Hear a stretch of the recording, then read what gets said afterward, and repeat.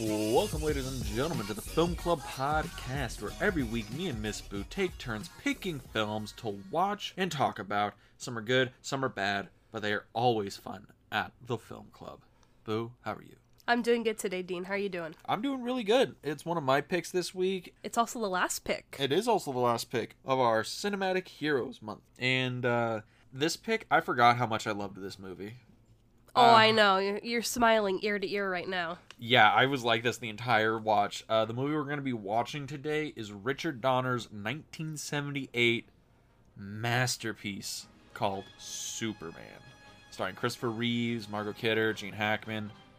Yeah, this movie is fantastic. It is. It was really good. I enjoyed watching it the entire time. It's been a long time since I watched it. Yeah.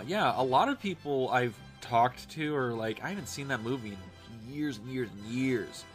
I mean, this was the gold standard of superhero movies until the Marvel movies took off, and I still think that the original Superman outdoes the vast majority of the Marvel films. In my perspective, I really like how it's put together. I think the performance in here is fantastic. I think the story is a lot of fun, and it actually captures that mythology of Superman as a character, which some of the Marvel films miss. We go back to Smallville. Krypton, Brando's in this. Mm-hmm. It's really good. But yeah, do you want a little bit of context of when this movie came out? Yeah, absolutely. What was going on in the world in 78? Well, what was going on in the world is Superman was topping the box office like a champ, but it was only beating out the number 2 spot by like $1 million, and it was Grease. Ooh. Grease almost took Superman out in 78, but Superman held strong. The number 3 at the box office of that year was also National Lampoon's Animal House. Oh, another good movie. Oh no, 78 was an amazing year. Man. You know what else came out in 78? It's called The Deer Hunter, because that won all the Academy Awards. Or it won your favorite actor, Christopher Walken, his first Oscar. No. I think there's a movie that I love that came out in 78. I believe it's Halloween. There you go. The highest grossing independent film at the time, yeah. Man, 78 really was the year for movies. It was the year for movies. If we were around in 78, we wouldn't have gotten out of the theater. I mean, how could you not with Superman, Grease, Animal House, Halloween? You also get big film debuts. You get Karen Allen, who you might know as Marion from Raiders of the Lost Ark, another movie we watched this month. Yeah, that's right. Kevin Bacon makes his on-screen debut. Billy Crystal makes his on-screen debut. Wow. John Malkovich makes his on-screen debut. No, 78 was a solid year in film. Yeah. And Superman stood head and shoulders above it all. I'm surprised you're not wearing your Superman shirt today. I would, but it's in the wash. Ah. So that's the world Superman gets released into, right? And also, there was no superhero genre of films up to that point. Like the Batman TV show and the Batman movie was in like the 60s. Yeah. And I think we can agree, though those were good representations of the Batman comic books, they were not exactly great movies. No, they're fun movies. They're fun, yeah, but they're not this. No, this is a superhero movie. This is a superhero movie. And Christopher Reeve is the perfect personification of Superman. That actually gets to like one of the first things I want to talk about, which is the performance of Christopher Reeves. Because he's the linchpin of this film. He is Superman. Yeah. Which is kind of crazy because at the time this movie was in production hell, they went to every available male actor in Hollywood to try and get them to play Superman. Arnold Schwarzenegger, Charles Bronson, Sylvester Stallone, Muhammad Ali was the producer's first pick to play Superman, and he had to be talked out of it. Also, Ali did not want to be in this movie. Yeah. Other reasons. And then they find Christopher Reeve, who was a completely unknown actor, and he is perfect in this movie. With all due respect to Henry Cavill, he is the definitive Superman. Oh, yeah. And I wonder, do you think there will ever be another person who can play Superman as well as Christopher Reeves or better? No. No? No, I mean, I love Henry Cavill. I love his interpretation of Superman. But when I think Superman, I think of Christopher Reeve. Yeah. And it's kind of like the same territory that we were talking about in our Captain America episode, where I really can't picture anyone being Tony Stark. Mm-hmm. So I think they're on that same playing field where there's really only one, and it's not because they came first, it's just that performance was so solid. I mean, with Robert Downey Jr., he's the first on-screen or movie portrayal of Iron Man. Christopher Reeves, there was a history of actors playing Superman before him. The TV show. The TV show, the serials, the radio plays. There were Supermans after him. Brandon Routh, Henry Cavill. But he is still maintained as the best. And this movie is where it starts. So, what's your favorite scene? Let's see. Favorite scene or favorite scene of him acting? We'll do both. We got time. It's a podcast. Favorite scene, it's kind of torn because it's that first scene where you see him flying. And and it's just like, oh my god, that's Superman. He's taking flight. In the Fortress of Solitude, or when he saves Lois Lane? In the Fortress of Solitude. When he leaves, it's just like, wow. I mean, let alone the John Williams music for this movie. Iconic. John Williams has scored most of our lives. You know, I still get the chills hearing his music, the Superman theme. I mean, a lot of his movies, but there's just something about the Superman theme that just resonates. But also his acting with saving Lois when, you know, there's the helicopter accident. And it's just, that part is just, wow. You know, he saves her. He's got her in one arm and he's got the helicopter in the other arm. And he's just very coolly with, you know, hey, come help these guys out. And he just takes off. Well, he doesn't just take off. He looks at Lois and he's like, you know, flying is statistically the safest way to fly. And then she's like, who are you? And he's like, your friend. A friend, and just flies off. Yeah. And it's like, it's the charm there, that natural charisma, and it's just perfect. That, and also from his acting, it's after he takes her flying. Oh, yes. That part, and to when he comes to pick her up for their date. My favorite scene in the entire movie, because without dialogue, without any wink and nod to the camera, you see an actor go from being Clark Kent, mild-mannered reporter, to Superman without any camera trigger, without any special effects, just an actor playing to the audience, and then go right back to it for a real reason. It's so good. And it's so bizarre seeing him, you know, stretch up and puff his chest out, and it's like, oh my god, that's Superman. And, you know, just the voice, you know. The voice deepens like an octave. Yeah, and then he's kind of like, oh, I'm not really ready to reveal. So he just shrinks back down and cracks his voice. It's just like, wow, you did that all in one take. Yes, it's like, so good. I don't think there's ever going to be another Superman like this. Just because, again, it goes back to the writing to this movie, because there was a murderer's row of screenwriters on this. Yeah. I think last I saw there was 7 screenwriters who worked on this. Mario Puzo was one of them, one of the co-writers for The Godfather. Oh. He also wrote the original book The Godfather's based on, by the way, if you're wondering. You have that book, right? Yeah, I do. Yeah. And it's interesting because Christopher Reeves is playing this character, and there's a lot of interpretation to the mythology of Superman. Because, let's be honest, in 1979, Superman was already a staple of the world. Oh, yeah. Everyone knew who Superman was. Everybody had their own vague idea of the origin story. Maybe not the whole continuity, but they knew Superman. They knew the basics. But I mean, Lois Lane, Lex Luthor. Way back to when the first Superman comic book came out. Yeah. Everyone's known Superman since then. Yeah. And it's fascinating because this movie comes out in 78. And it takes all the stuff that came before it, Smallville, his relationship with Lois Lane, Lex Luthor, takes all this stuff, throws it into this kind of melting pot, smooths over some stuff, emphasizes this, lowers that. Add a dash of kryptonite in there. Add a dash of kryptonite, and it just works. You get the entire scope of Superman as a character, a concept, and a story all in one thing. Because he's a big blue Boy Scout that is objectively perfect. Doesn't drink, doesn't smoke. Doesn't smoke. There's nothing wrong with him. And I said this in Captain America, you know, Steve Rogers is a flawless person. And, you know, does it kind of mess with the story when we have a flawless character and there's nothing for him to triumph over? And in this, we have a flawless character, and it's perfect. It just works. But yeah. I can rant and rave about this movie all day. I loved this movie. I grinned ear to ear watching it the whole time. You still are. I am. This movie's great. Where do you want to jump to next? Let's jump to characters. Character? We already talked about characters. Or do you want to talk about the greatest interpretation of Lex Luthor on screen? Exactly. In Mr. Gene Hackman. I love Gene Hackman. Oh my god. Him in the conversation is fantastic. Him in this is fantastic. The Birdcage. The Birdcage, French Connection. The guy was an amazing actor. Yeah.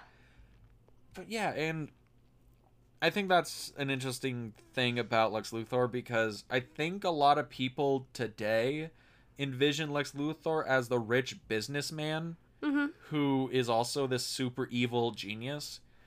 But Lex Luthor was a mad scientist for forever, and this movie made him a Bond villain. Yeah. He is the best Bond villain that's not in a Bond movie. And him with his New California. His New California will have, Lextown, Lexville, Otisburg. Otisburg? This movie is way more funny than I remembered it.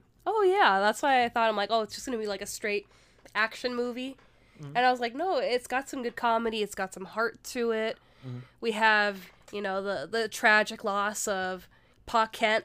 Oh, John Kent, which that is where I think Man of Steel failed, where this movie just got it. Right? Because in Man of Steel, he gets, picked up by the tornado? Yeah, again, this is another thing. I think I mentioned this on one of our episodes. I grade movies by comparing and contrasting them to other movies I've seen.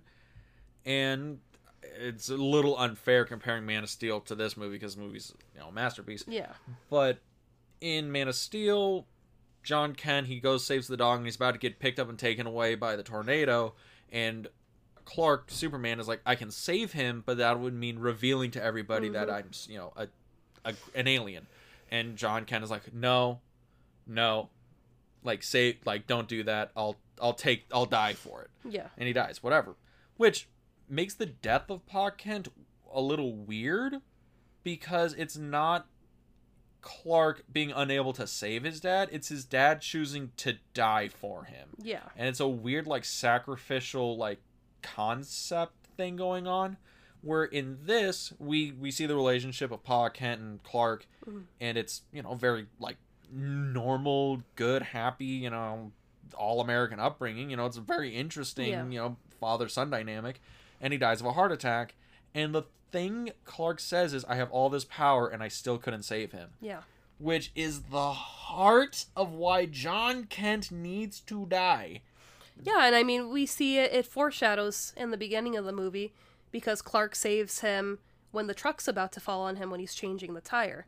He lifts the truck up, because John Kent's like, no, I don't know if we should keep this kid, and boom, truck collapses, and there's little Clark holding the back end of the truck up, so which is a great scene. It's great, it's cute, and then, we jump years later to, he can't save him. Yeah, and that's the thing, because it's Superman ostensibly is like a god on Earth, and the mythologizing of the character. Hercules, basically. Yeah, Hercules, demigod. Hercules, where he has all this power, he can do whatever, but people around him are still fragile. He is not God. He is a man that has extraordinary abilities. Yeah. And he is out to save people, and those who cannot be saved, he understands that because he couldn't save his dad. It's the thing where it's this immortal and he needs to protect these mortals. It's a very interesting thing. That, and just just to go back to characters and performances in this film, I think one of the strongest performances that Christopher Reeves puts out is when Lois dies. Oh yeah, where he has that breakdown and yells, goes up because you get the whole range of his. He sees this, he's sad, the emotion of loss, and he fights with everything to bring her back, and it's amazing. Because it is kind of weird, because the whole thing is, I had all this power and I couldn't save him. He couldn't save John Kent.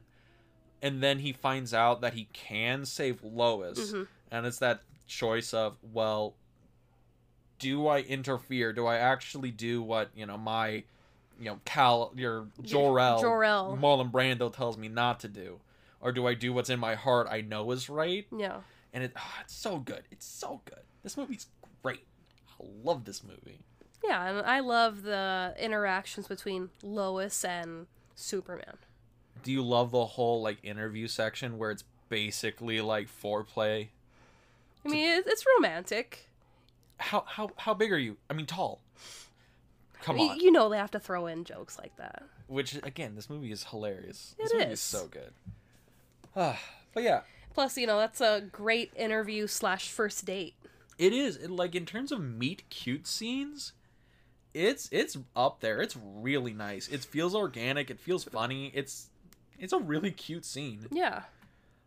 Also, I do have another thing, because we've mentioned that this has, a lot of laughs. There's a James Bond villain in it. Mm-hmm. There's a lot of action in it. And this is directed by Richard Donner, who we've recently lost. He passed away earlier this month at 91. Wow. And he left behind a eclectic career, to say the least. Oh, yeah. He's directed The Omen, All Four Lethal Weapons, Goonies, your favorite Christmas movie, Scrooge, and Superman. He's in a score of other movies. And they all vary in genre, tone, all that stuff. Do you think that any other director could have done this? Or do you think Richard Donner was like the perfect choice here? No, I think he was the perfect choice. Mm-hmm. I mean, any director can do any movie, but it takes a special director to put heart into a certain script. And I think we get a lot of heart in this movie. You really feel like you're, seeing Clark's journey through his eyes. Mm-hmm. Instead of just kind of being, off to the side and kind of watching this action movie going on. You're traveling this journey with him.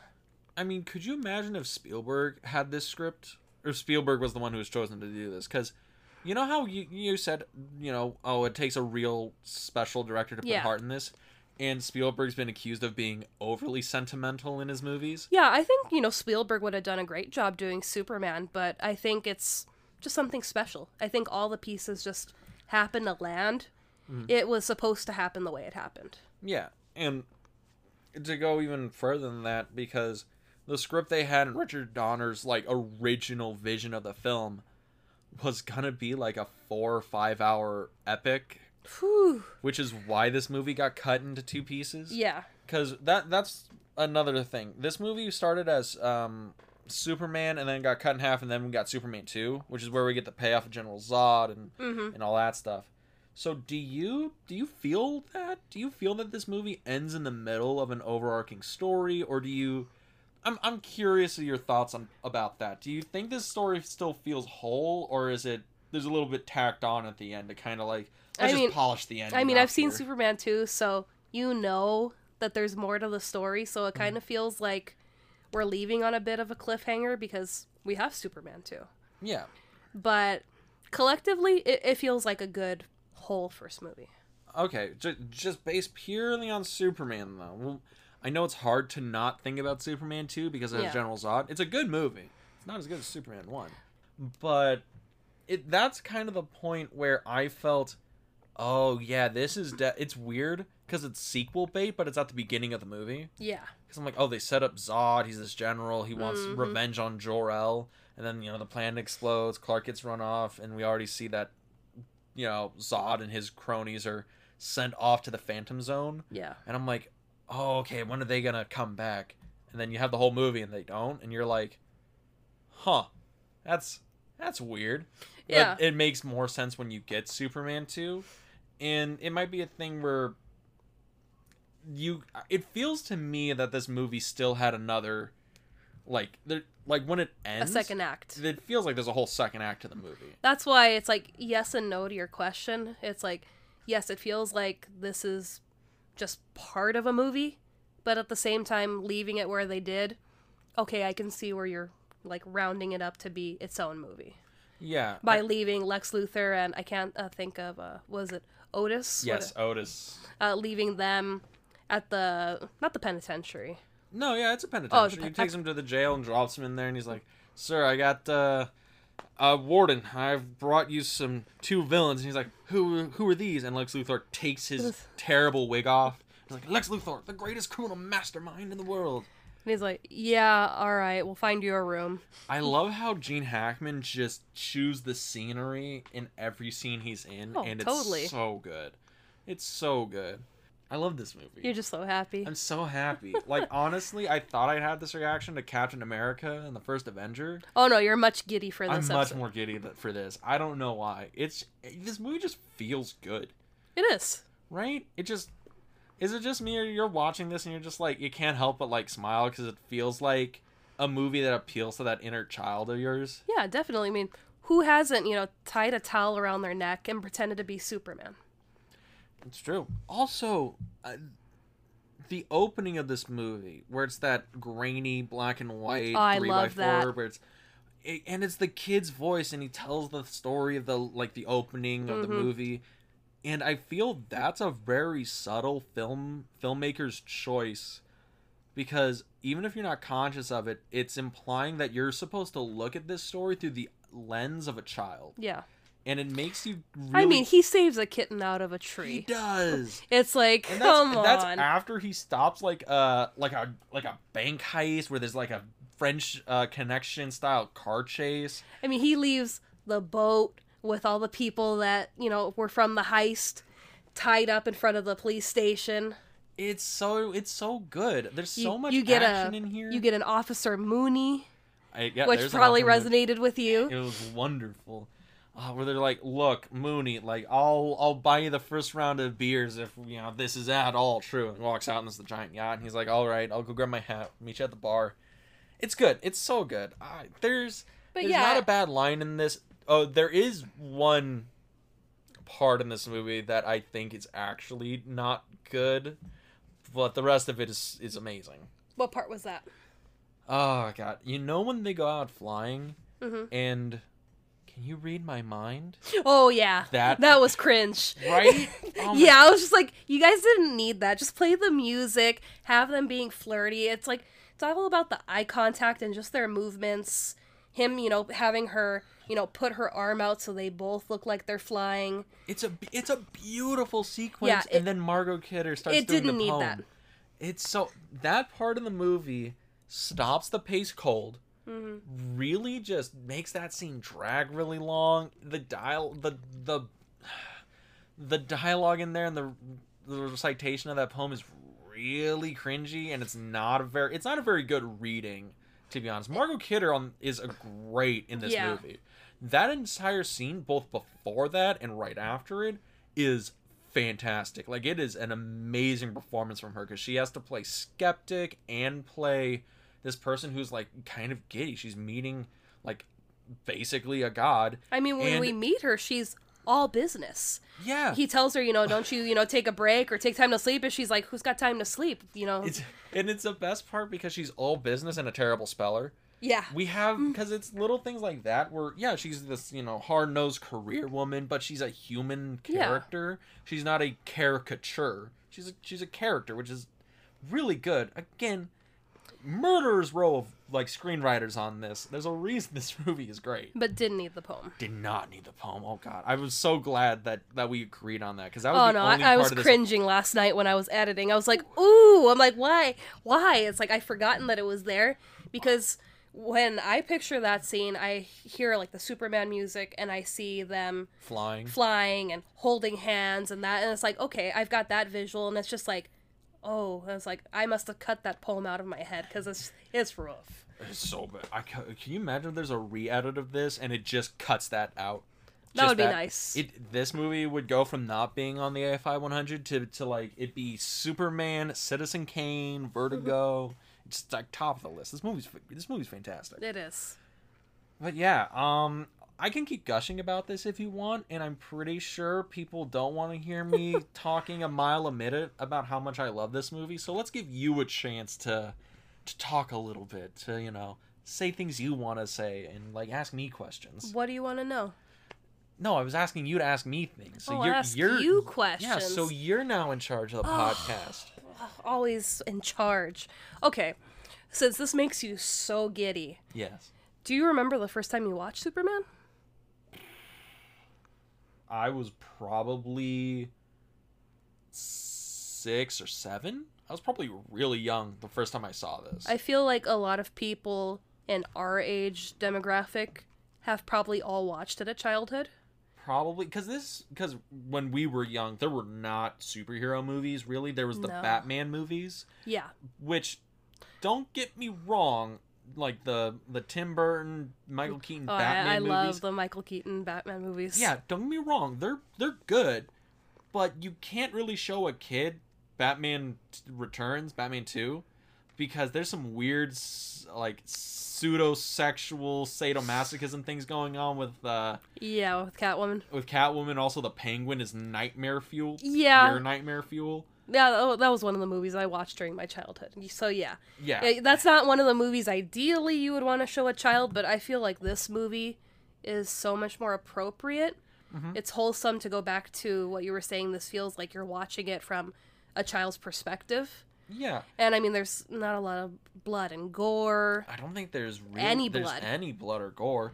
And it's also fascinating because we're seeing like a really weird, gritty metropolis, mm-hmm. More in vein of like a New York, where it's the 70s, and that's kind of the 70s aesthetic. Yeah. We see a chase sequence. We see a pimp is another thing. Yeah, we do see a pimp. Which is kind of awesome. That guy is great.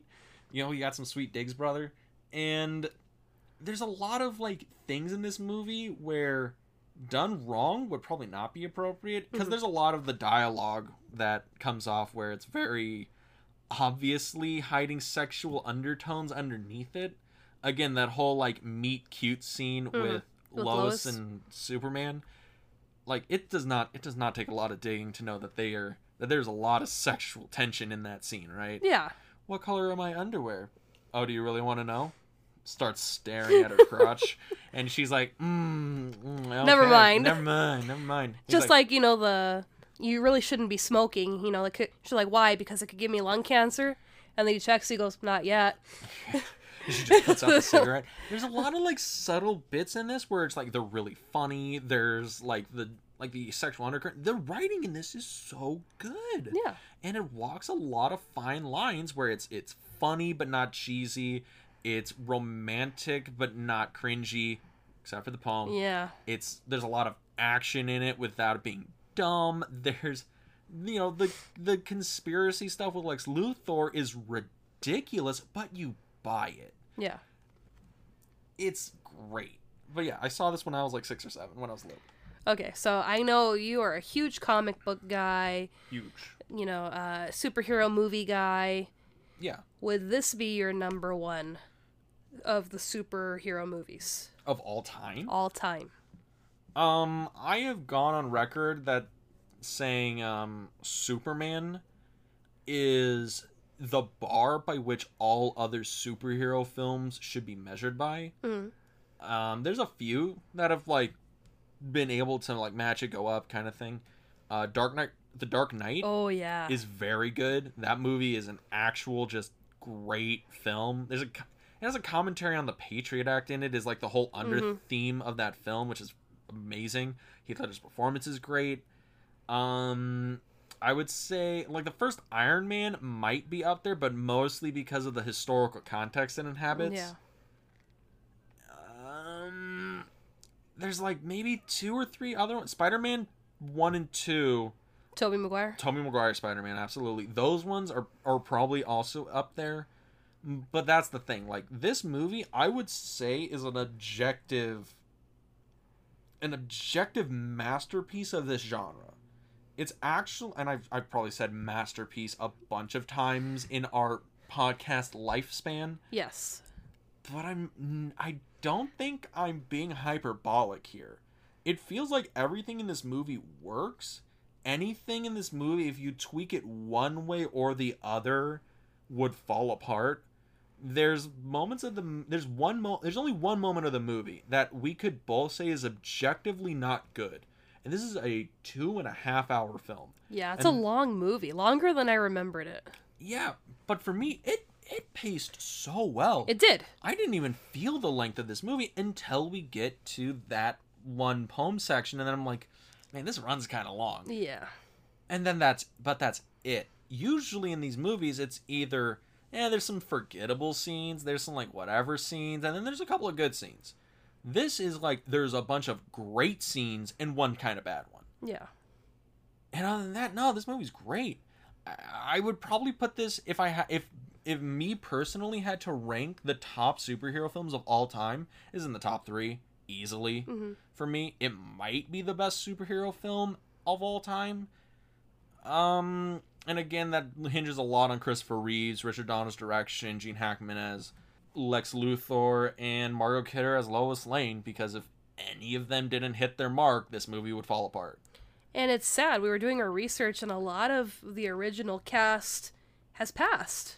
Yeah, which makes me really sad, because Christopher Reeves had an accident. That was tragic. Very tragic. I don't know how many people know about it now. Now, I'm not sure, but it was pretty big at the time that it happened. He was thrown from a horse, and he was paralyzed from the neck down, I believe. Yeah, I think what happened... Yeah, he was riding on his like horseback, fell off, and I think he snapped his neck. Yeah. And he was paralyzed from the neck down. He became a quadriplegic, and that was back in the 90s, I think. Yeah. And then for the rest of his life, he became an advocate for like stem cell research and an advocate for like the disabled.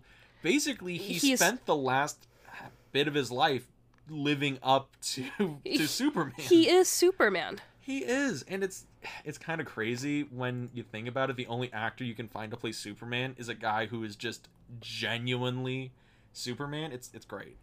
And then we also lost Margot Kidder, sadly. We just lost Ned Beatty last month. Yeah. Him and Richard Donner passed within weeks of each other. Yeah, and then Marlon Brando, he passed away a long time ago. Yeah, early 2000s, I believe. But we did get to see Fat Brando for a few movies, and it cemented his career. I mean, we got Brando with the white hair, with the curl, and the sick turtleneck. Look, Brando is styling in this movie. I wanted that turtleneck with the S on it. I was like, woo, he's ballin'. Yeah, okay, because that's the thing. The design of Krypton, granted, is the vision of the future, quote-unquote, from a let's do a bunch of drugs in the 70s and think what the future's gonna look like, man. Yeah. And it looks like a 70s like discotheque. I mean, when they're all in their tinfoil outfits. Yes, in the tinfoil outfits. But it still works, even though it's kind of dated, because it still sells the whole futuristic, weird science, whatever. And Brando also just being, again, the acting god that he is, just shows up and is like, I'm going to take this as seriously as if I was reciting Shakespeare.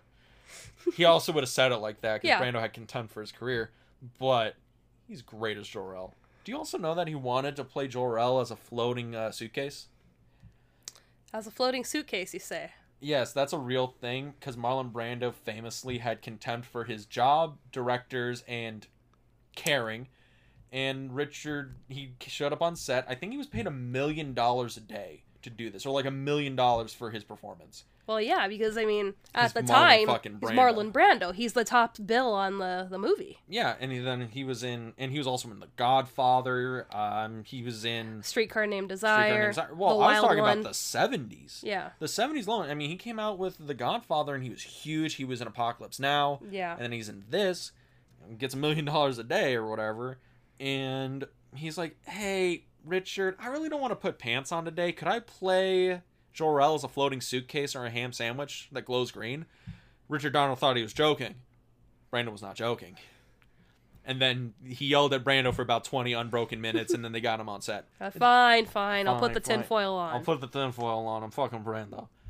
But yeah, and then there's a lot of other people in the cast who who are sadly not with us, and it's kind of interesting because though they're not with us anymore, they have been immortalized in cinema. Oh yeah, I mean, even going back through like my family's pictures, I'm not sure if they took it at our Movieland Wax Museum in Buena Park that we used to go to as kids. Yeah. But there used to be one of the displays was Superman, Christopher Reeves, in his like ice palace. Oh, in the Fortress of Solitude. In the Fortress of Solitude. That was one of the displays there. And my whole my mom's side of the family, like my mom, my Uncle Mario, my grandparents, they're all posed around Superman. So it's like, he has just made such an impact. Yeah. And it's like, my grandparents that really didn't speak too much English. I believe they both grew up in Mexico. They grew up in Mexico, and then they became U.S. citizens and moved from Texas to California. And, still, keeping the tradition of their language, didn't speak, really strong English, but they love Superman. Yeah. And he is just universally loved. He fights for truth, justice, and the American way.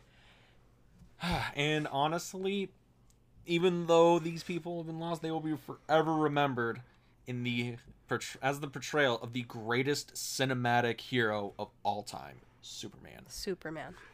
And I guess that's kind of where I'd like to end it. We got a good, in memoriam.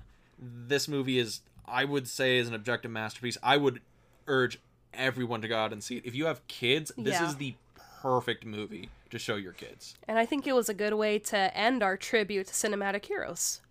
But next month, we begin the countdown. That's right. We are counting down to Halloween, which means we're doing something a little bit special. We're not going to just do 1 month of Halloween. Not 2 months of Halloween. No. We're going to give you 3 months of horror. 3 solid months of wide-ranging, kind of weird, kind of new, kind of fun horror movies. We'll be starting off with August, which is going to be our 80s horror month. You want to try that one more time? Sure. 80s horror month. Horror month? Horror month. Yes, we're going with horror months. Then we're going to go to September, which is Undead September. I'll let you do that one. Okay, thanks. And then we finally get there with October. And October is going to be kind of like our playlist of our favorite horror movies. Favorite horror movies we think are great, movies that we think people should watch more. Yeah. And that's going to be our 3 months counting down to October 31st, Halloween, Boo's favorite day. And maybe we'll finally just break down and become a horror movie podcast like you've always wanted. Yeah, we'll see. But since we're starting with 80s Horror Month next week, I think we need to plug our first pick. Well, the first pick is going to be The Nightmare on Elm Street. The Wes Craven classic. Can't wait to see it. Don't fall asleep. But if they wanted to keep up with that, where can they go? Well, if you want to follow us on social media, you can find us on Instagram and Facebook at the Film Club Podcast.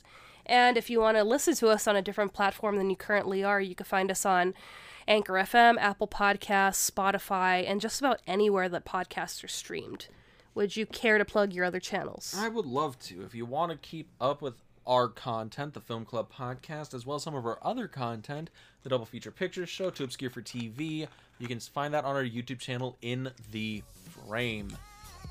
And with that, Boo, we'll see you next week at the Film Club. Peace.